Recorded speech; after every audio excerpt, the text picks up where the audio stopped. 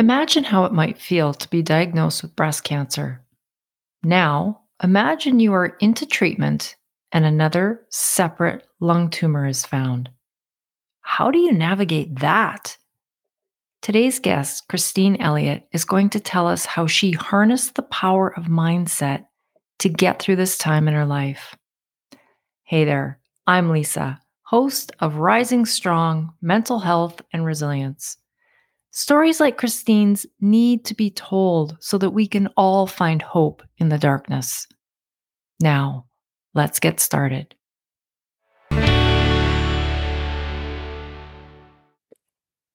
Christine and I met online, as many of us do, and quickly discovered we had a lot in common.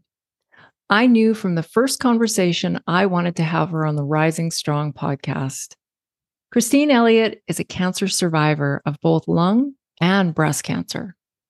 Since recovering, Christine has gone on to work in mentorship, public speaking, educating, and writing, utilizing the lessons she learned from turning her pain into power.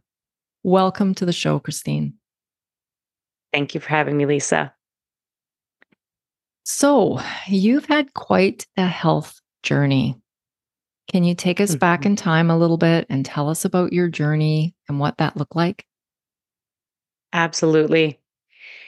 Well, we'll take you back to 2020, August of 2020. I was just living my life as a 30-year-old does. I was preparing to have babies. I was working in my career, doing all the things that you do. And lo and behold, one evening, I didn't realize my entire life was going to change. I looked across the room and I was laying in bed and I realized that there was a very large divot in my breast. And so, of course, I immediately felt for the lump, hoping to find nothing, and instead finding a very large gumball-sized um, tumor. And I just knew, Lisa, right away, that it was cancer. I've never felt something quite so hard, quite so stationary, quite so impressive to pull the tissue down in a way. And so I just knew instantly what it was. My husband turned totally white, and um, we both just got struck. We were paralyzed with what was going on here. And of course, he tried to kind of say, "Oh, it's probably nothing. Let's just go to bed." And and I stared up the ceiling, and all night, and I just ran through my head my entire life. Everything that I had done, everything I had failed to do, everything I wanted to do, and I just pictured all of it.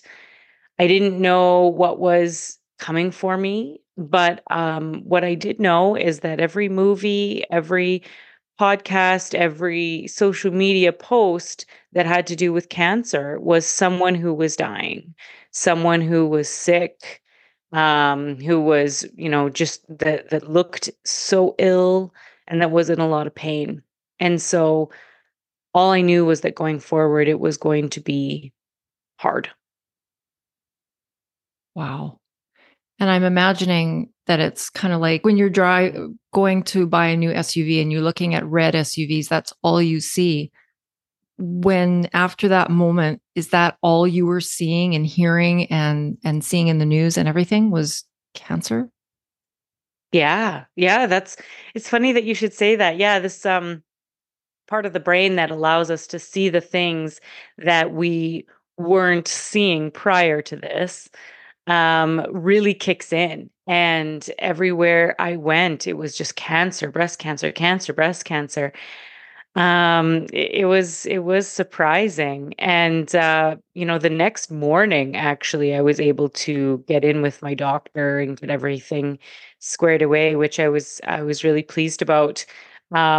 After a night of course no sleep, I woke up and got up and called the doctor's office and said, I need to be in right away.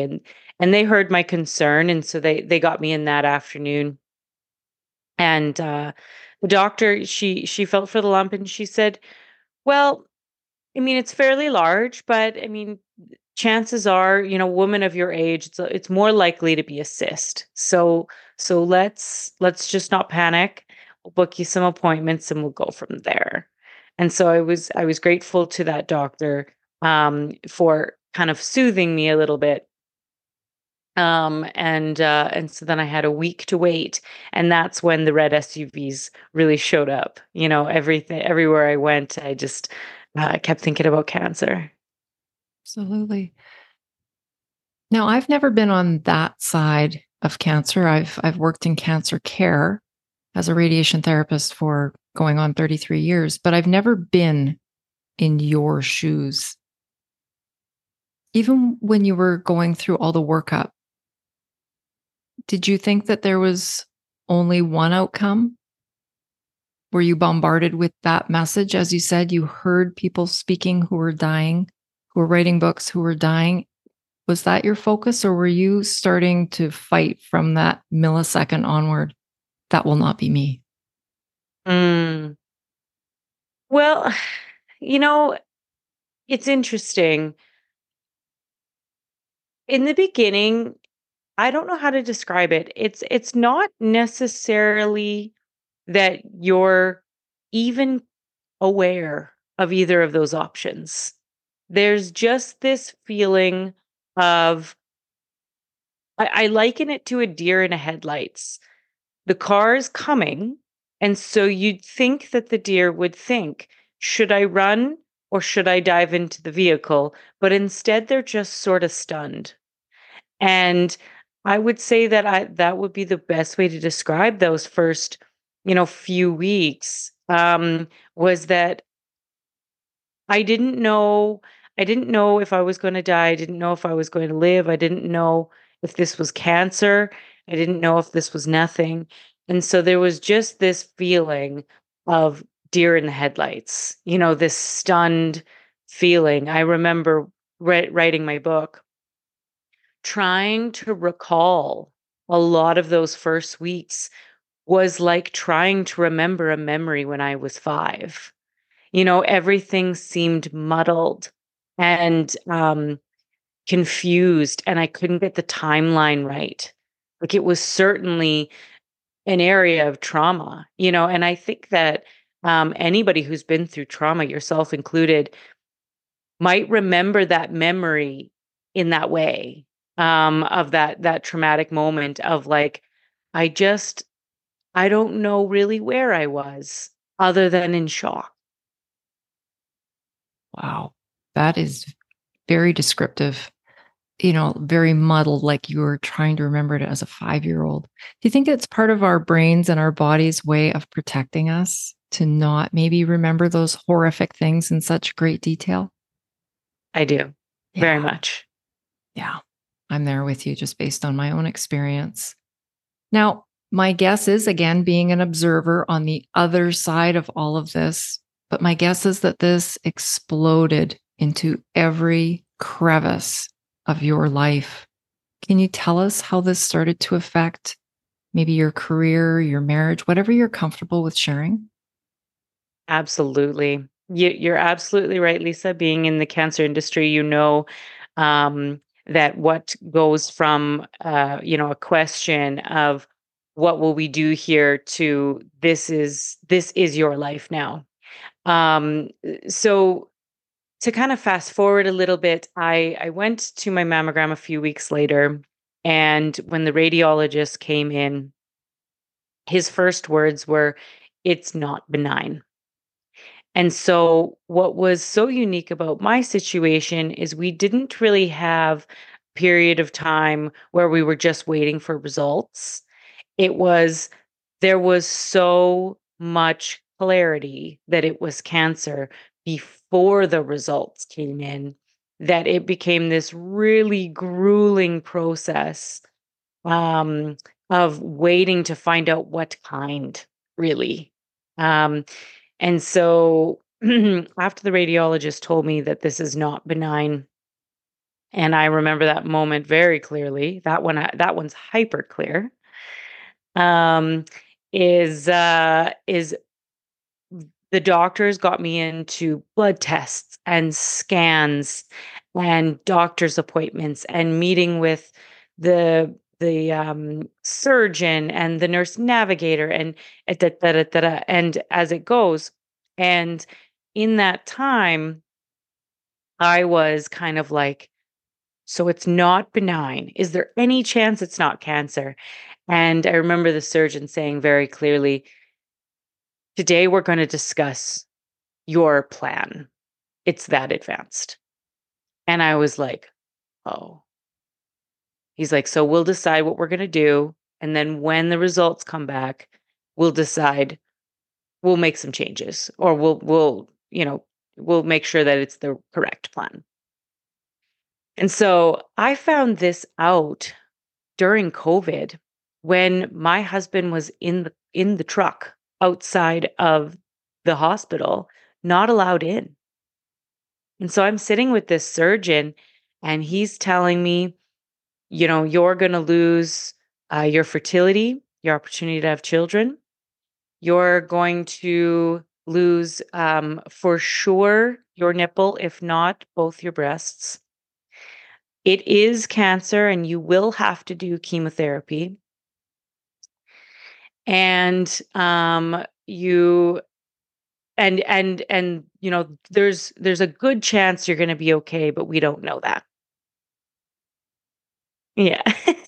That's a lot. Talk about dropping a bomb. It was a lot. It was a lot. And um I just remember, asking him, before he said I'll probably be okay, I said like how much time do I have? Because that's the only reference I had. Because, going back when I was 26, 26, my stepdad of 12 years, he was given a diagnosis of stage 4 lung cancer. And within a very short time, he was told he had 3 months to live. And he left us in 2.5. And so, um, my reference of cancer was that you die, right? hmm And so I definitely at this point in the story, to go back to your last question, at this point in the story, I was sure that I was going to pass away. I didn't have any other reference other than that, in my own personal immediate life. And so in this time, I remember staring up at the ceiling, and as cheesy as it is, thinking about the movie P.S. I Love You, and how he leaves all these wonderful little notes for her to move on. And I remember planning that um, at that stage in my journey, how I would help my husband to move on. And so to zoom back in the office, um, when I found all this out, I said to the doctor, I said, you have to let my husband in. I can't do this. And and he was like, "Oh, of course, please. I didn't realize he was here." Because the security guard stopped us at the door and said he had to leave. Um, and so we had the nurse call him, and he came in, and then we had to re-explain it all, and then he cried. So it was a very intense period of time for both of us. Absolutely. Thank you. Oh, yeah. There's no words. There's no words. At what point in all of this did you then find out about lung cancer? Sure. Okay. Yeah, I guess I could talk for hours, couldn't I? So about 3 weeks later, from the time of my first scan, I was given the diagnosis of stage 3C cancer. And what that is, for the listeners is it is there's stages A, B, C, and or sorry, no, 1, 2, 3, and 4. And then there is A, B, and C within 1, 2, 3, and 4. And so stage 3C is minutes from stage 4. And stage 4 being what they call palliative cancer. And now that's changed. People are living from stage 4, but I wasn't aware of that at the time. Again, my reference of stage 4 is that you die. And so stage 3C was pretty scary. It was the mass itself was 7 centimeters. So the hardened portion was the gumball sized, but the surrounding inflamed tissue was 7 centimeters. It was in my lymph nodes, and it had uh, uh, it had moved into the skin. I'm not sure what that's called medically. Perhaps you know, but it had moved into the skin. So it had left its region, which is where it gets a little scarier. Absolutely. And so all of this came to pass, and then the question became, is this stage 4? So I had more tests to go into. But what was really interesting about this time is that when I found out, I finally got the diagnosis. That was around the time where my mindset started to shift from this deer in a headlights stage to this question of what am I going to do? Can I do this? And kind of past this weird murky stage of having to make a decision to run towards the vehicle or jump out of the way. And um, I recall very clearly there was an afternoon and an evening where I was sitting on a boat because it was summertime. I was sitting on a family member's boat on the water. And there was such a unique feeling that came over me, Lisa. This feeling of complete calm and kind of hyper awareness of where I was in the world. And that feeling was um, really invigorating and new for me after really a month of this silent dread.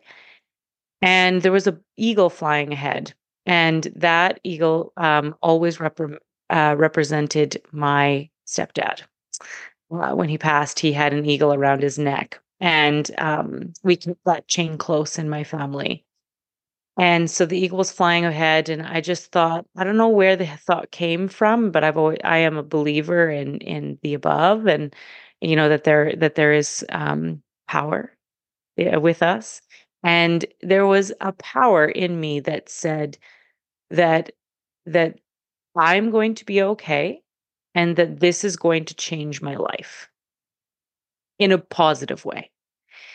And I don't really know where that came from, but I just remember my resolve being so deep in that moment. And of course it fluctuated and flickered as time went forward. But but my resolve being so deep in that moment that whatever this is, I'm going to beat it. I'm going to be okay, and it's going to change my life. Wow, that's so powerful. You and I have spoken before, and I am a big believer that there is more to life than this human existence, and our loved ones don't leave. You know, it's a fact. Energy cannot um, be created or destroyed, right? It just changes form. So, do you really think? Exactly. I mean, I think that was your stepfather visiting you with a message of power. I mean, the symbolism of an eagle alone is so powerful. Do you think that his energy in that moment also was a big part of that strength that you felt? I do. I do very much. It's interesting. I don't think I've ever equated that until this very moment, but I do think that, and I should say eagle. It was an eagle or a hawk, I'm not sure, but it was a grand bird. nevertheless. And I really believe that that Rod, when I see that his energy is there. And so I truly do believe that that energy um, reached out to me and gave me that resolve.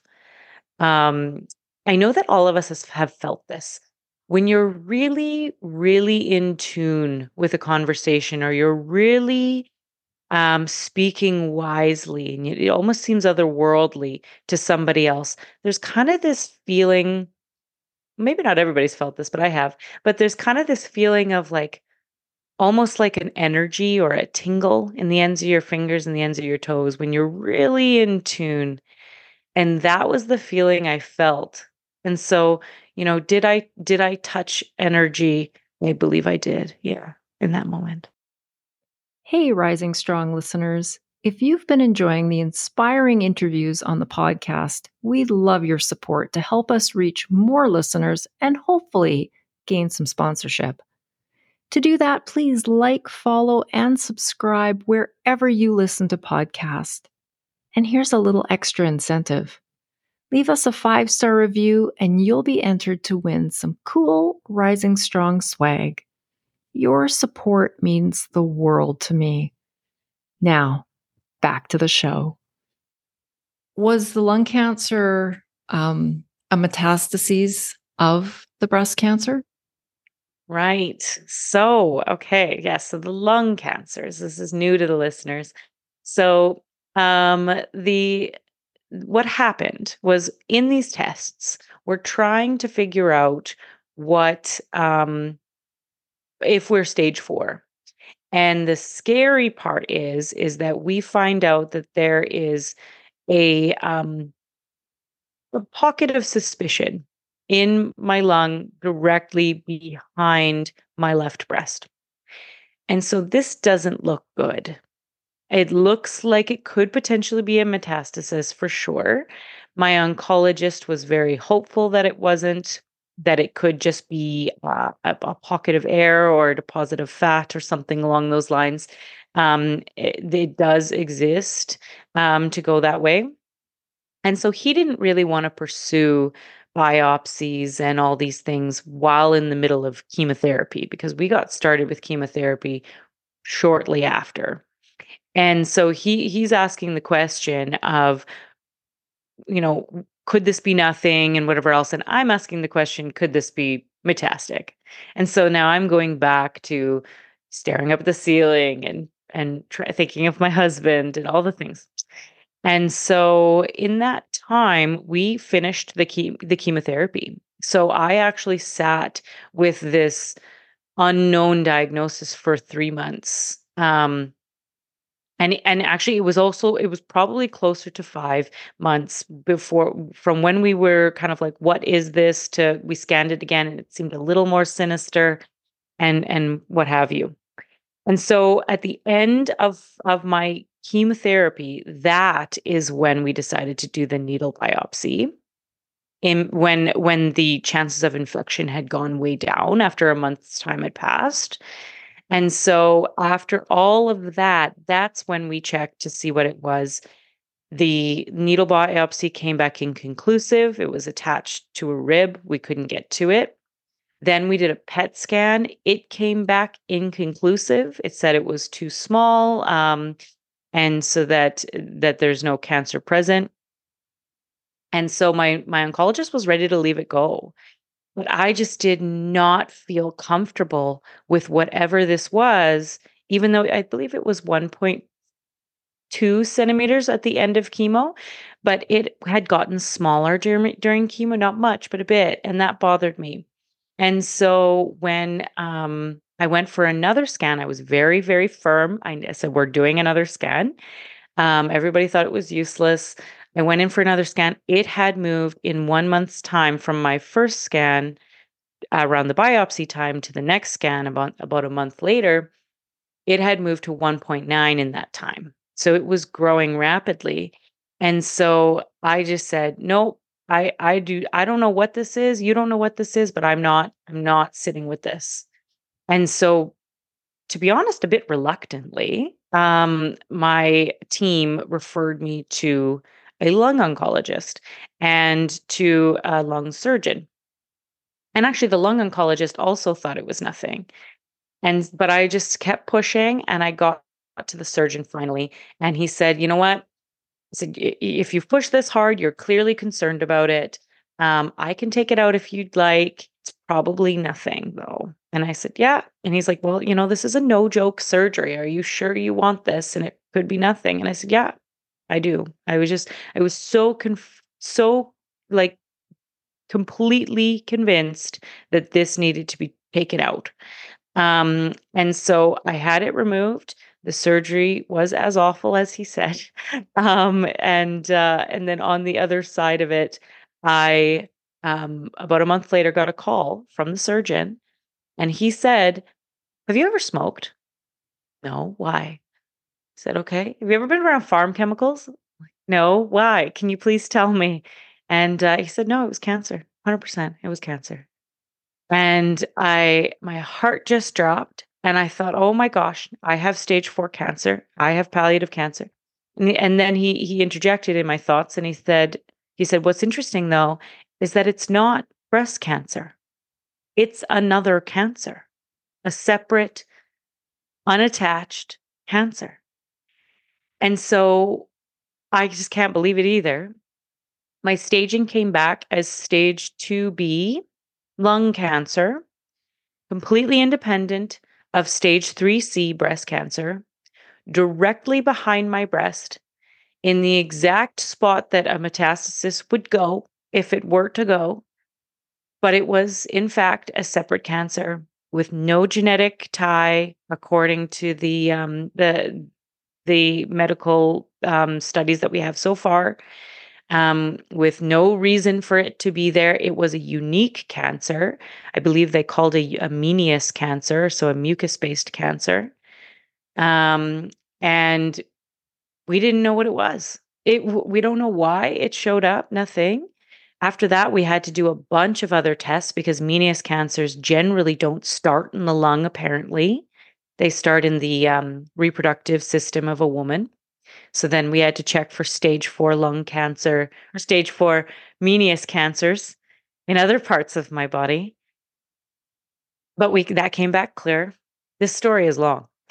um, and that came back clear. And so for whatever reason, I have I have gone through cancer 2 times at the same time, separately. But you know what's interesting, Lisa, is something hit me right away, actually, when he told me that, which was if I wouldn't have had breast cancer in the advanced stage on the left side of my body, if I wouldn't have had it at the time that I had it, if I wouldn't have had the oncologist that I had, or the mindset that I had that I was going to remove it, I would not have had removed lung cancer, which, as you know, is a much harder cancer to be cured from and to be caught. I wouldn't have caught it. And so I have decided that, God, universe, source, placed my breast cancer on the left side of my body to save me from lung cancer. You know, And I so am that is what I decided it was. I'm covered in goosebumps, and I'm kind of with you there. I think that in a very, very, very strange way, that was a gift. That was a Yeah. gift. Mhm. That's incredible.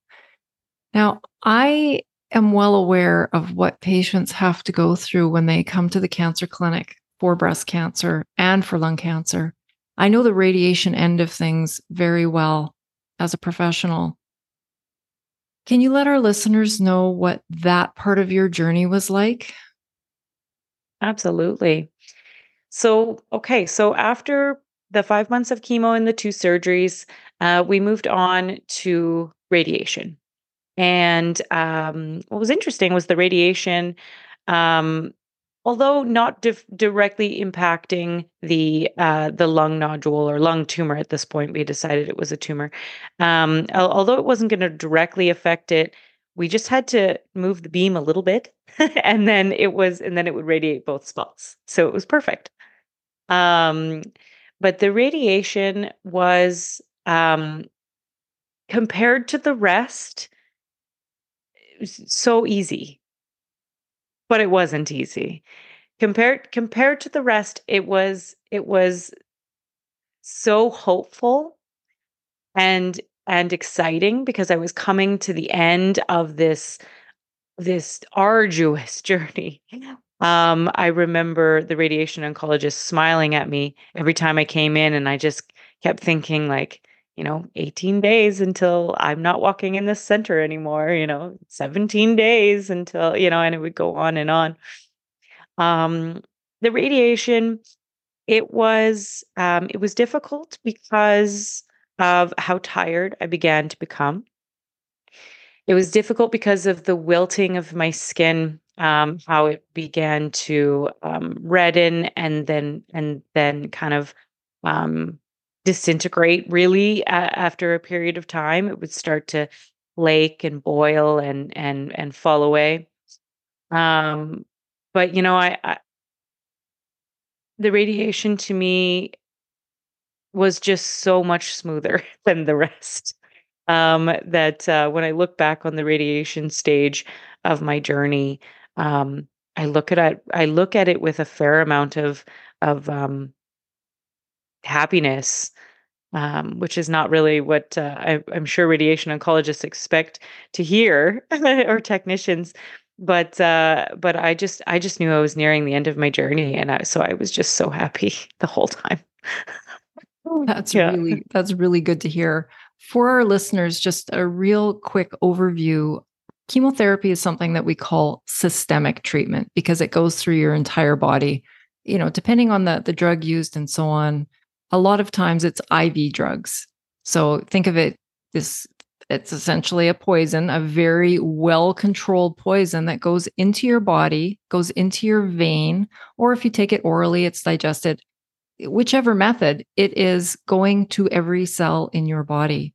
And therefore, it can wreak so much havoc in a controlled way, in a way that is of benefit to the patient. Otherwise, docs would never do it.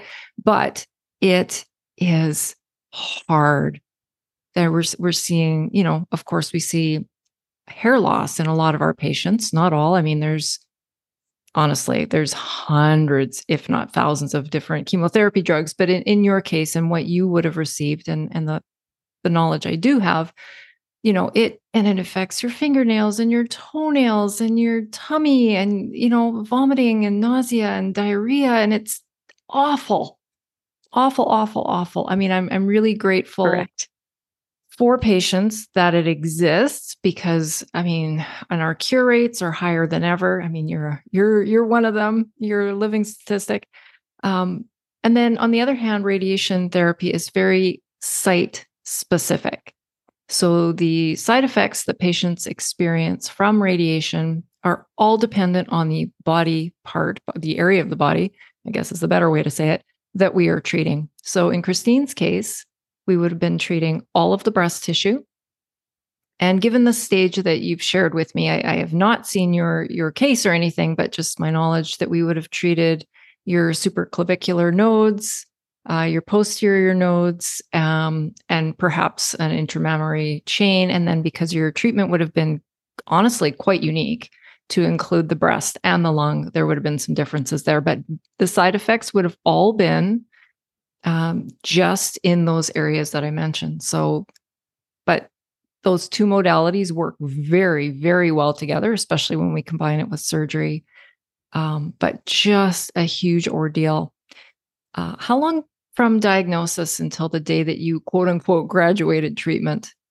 Is it about a year or longer? It was about a year. Yeah. Yeah, Wow. yeah. That's a Yeah, long and well, you time. know what, and as you know, the ringing the bell. I remember everybody mentioning, "Are you gonna ring the bell?" And I was like, "What is this bell?" And then eventually I figured it out. So the ringing of the bell is supposed to signify the end of treatment. And what's interesting is that I rang the bell, which was a beautiful moment, by the way. And then the next day I went in for an appointment. And then next week I had another appointment. And I had to continue taking my Herceptin, which was a targeted therapy, which was in the IV chair in the chemotherapy ward. And I had to keep taking that for another, I think I had another 4 or 5 months left. And then we started an after chemo, so a post-treatment chemo to try to avoid recurrence. And then I was put on 5 to 10 years of anti-hormone drugs.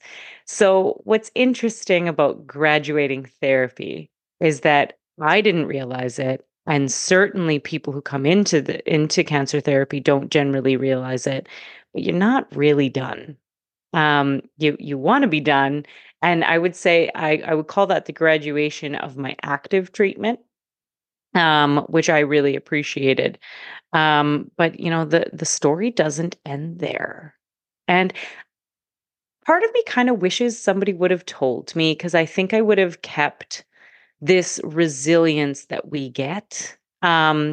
You know how when you're driving home from a very long drive, that last 10 minutes is like, I just can't do this anymore. I think I need to stop the car and walk around 4 times, and then I'll get back in. I can do that last 10 minutes. I kinda wish someone would have warned me that there was a longer than a year, because I that last, um that last really kind of 5 more months followed by 5 to 10 years, but that one's easier. But that last kind of 5 months felt like the 10 minutes. It was pretty hard to get through and begin new treatments that had new side effects and all of these sorts of things. My resilience was just gone at that point. That's Yeah, interesting, so and as a professional in oncology, I think that that is something that I need to take back to my group as well, and to really maybe be more, dare I say, transparent. I mean, we're never are we trying to hold back information. What I maybe can see is that rather than bombarding patients at the beginning with, this and then this and then this and then this, and oh, and by the way, we're going to give you tamoxifen or some kind of hormone treatment, like you say, 5, 10 years. Perhaps that's the mindset, but very important. You're right. It's almost like, am I running a marathon or am I running a 10K? Because I really need to get my head around this plan. Like you say, I think when we can see that light at the end of the tunnel, right? We can keep pushing, keep pushing, keep pushing. But if we cross some magic finish line, and then somebody says, "Oh, guess what? There's another 5K in your race." I would probably just stop running. yeah. So that is a really important thing to know. Thank you so much Mhm. for sharing that. So you've said that your mindset was like off the hop, like, I'm doing this. Um, and then it I'm going to say crashed maybe for a little bit there. How important has mindset been on your journey?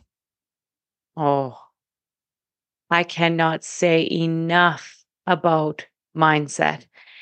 I I believe so deeply. And again, this is my belief, but I believe so deeply in the power of the mind to heal the body. I Everything that I went through feels like proof to me that the mind can heal the body. This conviction that I had that I was going to be okay, and the extraordinary result that we had in chemotherapy. I went from a 7 centimeter tumor to 1.2 in 5 months.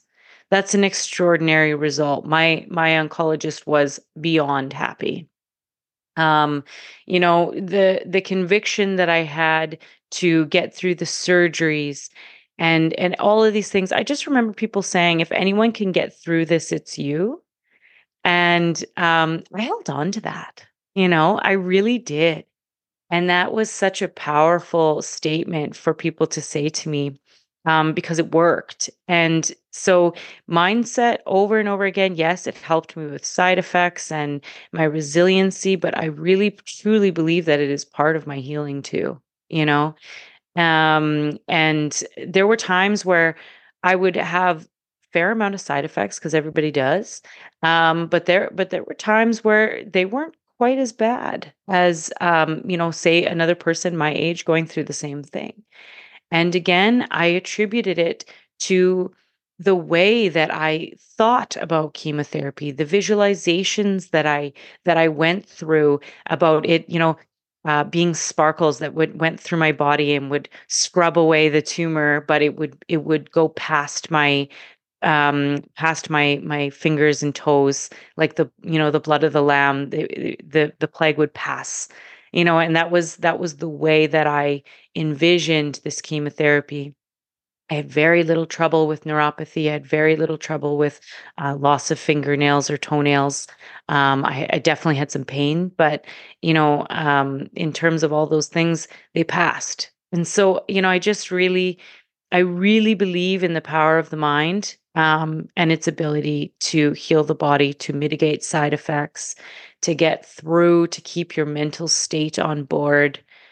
People kept saying, "I don't know how you're getting through this," because something new would happen, and over and over again, you think you're getting a little bit ahead and then, "Oh, well, no, you might have stage 4 meninous cancer now," and it would just over and over again. It just felt like a lashing, but this ability to get through and keep my head on straight, I attribute to my years of, researching the law of attraction and, law of rhythm and polarity and all of these laws, to learning about God in a different context than, maybe strict religion had taught me prior. Energy and belief and the fact that everything means something. All of those things culminated to be this powerful pack that I always had with me. And it truly changed the experience that I went through, and I think the result too. I really believe that. It's so interesting to hear you speaking about your journey.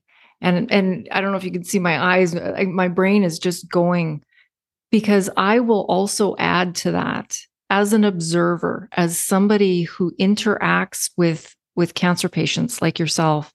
I see it every day.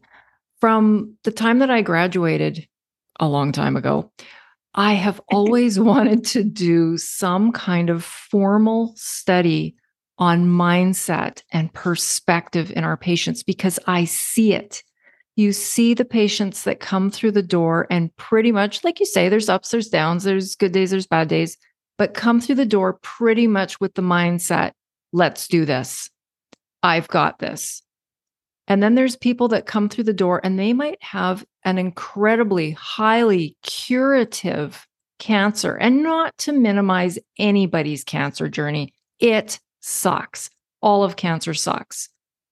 But as you said, some cancers statistically are more likely to be fatal, let's say, and some are more highly curable. And some people have given up before they walk in the door. And I'll tell you, as an observer in the setting, almost 100% of the time, the folks that have that fighter mindset and they're finding the tools, they're doing the work, the additional work, always do better, at least in the short term. Always, always, always, always, always. Like it is, mindset is just so incredible and so powerful. And I just don't even think we know the half of it. Thank you Yeah. so much for sharing that piece. So much. Oh, it's my pleasure, Lisa. And thank you for sharing your professional perspective. I had a hunch that you would agree. Absolutely. 100%, hands down. Like I say, I still think about that all the time. And when I eventually leave the career, I really, really hope that the problem is that we can't measure it, right? If we can't measure Yes, I something, it's know. really hard to have a clinical trial or a study or anything of that nature. And I'm quite sure that's what has held people back from doing something more formal. But I would jump in with both feet if I had the opportunity to be involved. So you've taken all of your experience, all of your learning, and all of this mindset, and you've become a wellness coach and a mentor. Tell us about your work doing that. Absolutely. Well, it has morphed and changed over time.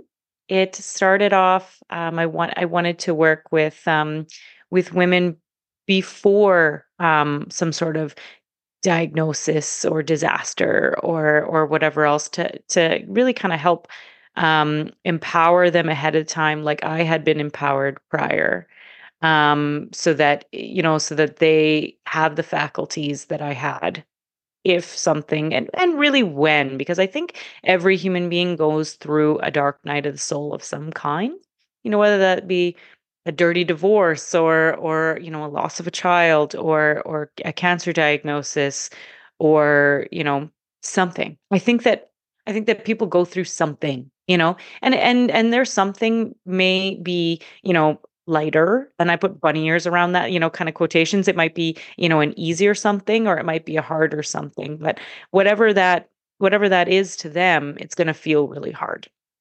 And so, my intention was to empower people before their dark night of the soul so that they could get through with vigor.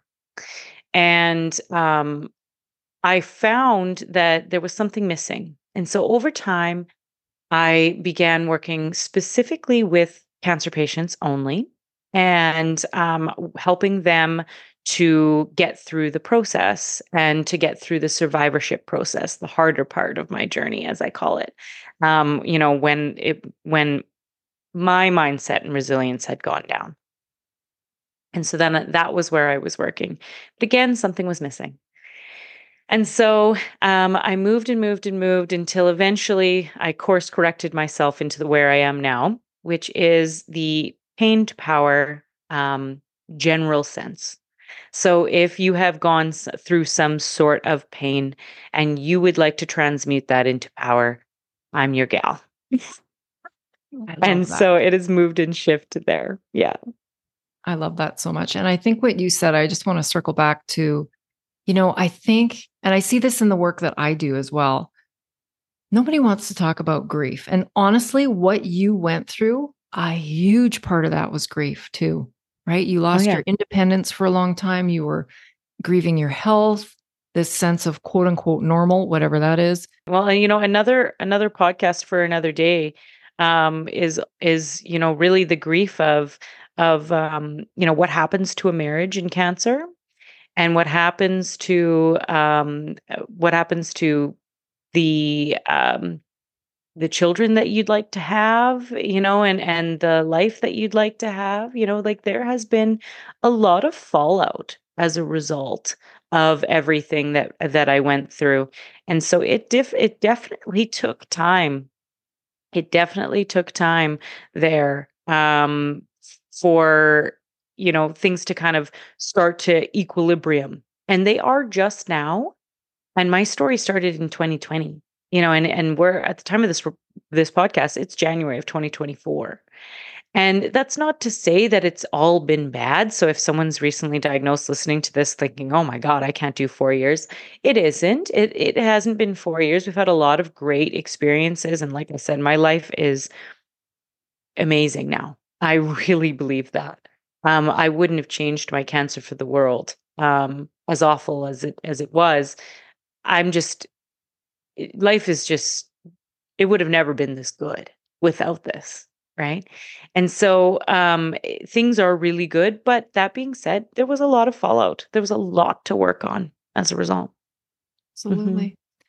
I know what I was going to say. I think that whatever it is that we go through in life, like when things are good, our life is good, the last thing we want to think about is grief or, building our tool belt so that one day when bad things happen, we're ready for it.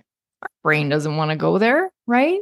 So No. kudos to you, and I think that that is such an important piece is as humans, as we go along, we do need to learn about these things because you're right.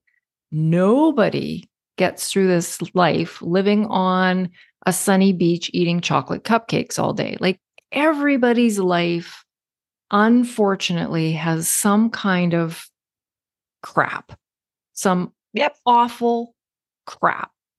And the more prepared we are, the better. So kudos to you for that piece. I think that that is so important. But, if people are finding you after the fact, to have somebody who's walked the walk and who isn't just speaking in theories and what should you do and all this, but it's coming straight from your heart and from your experience. What a gift that is to other people.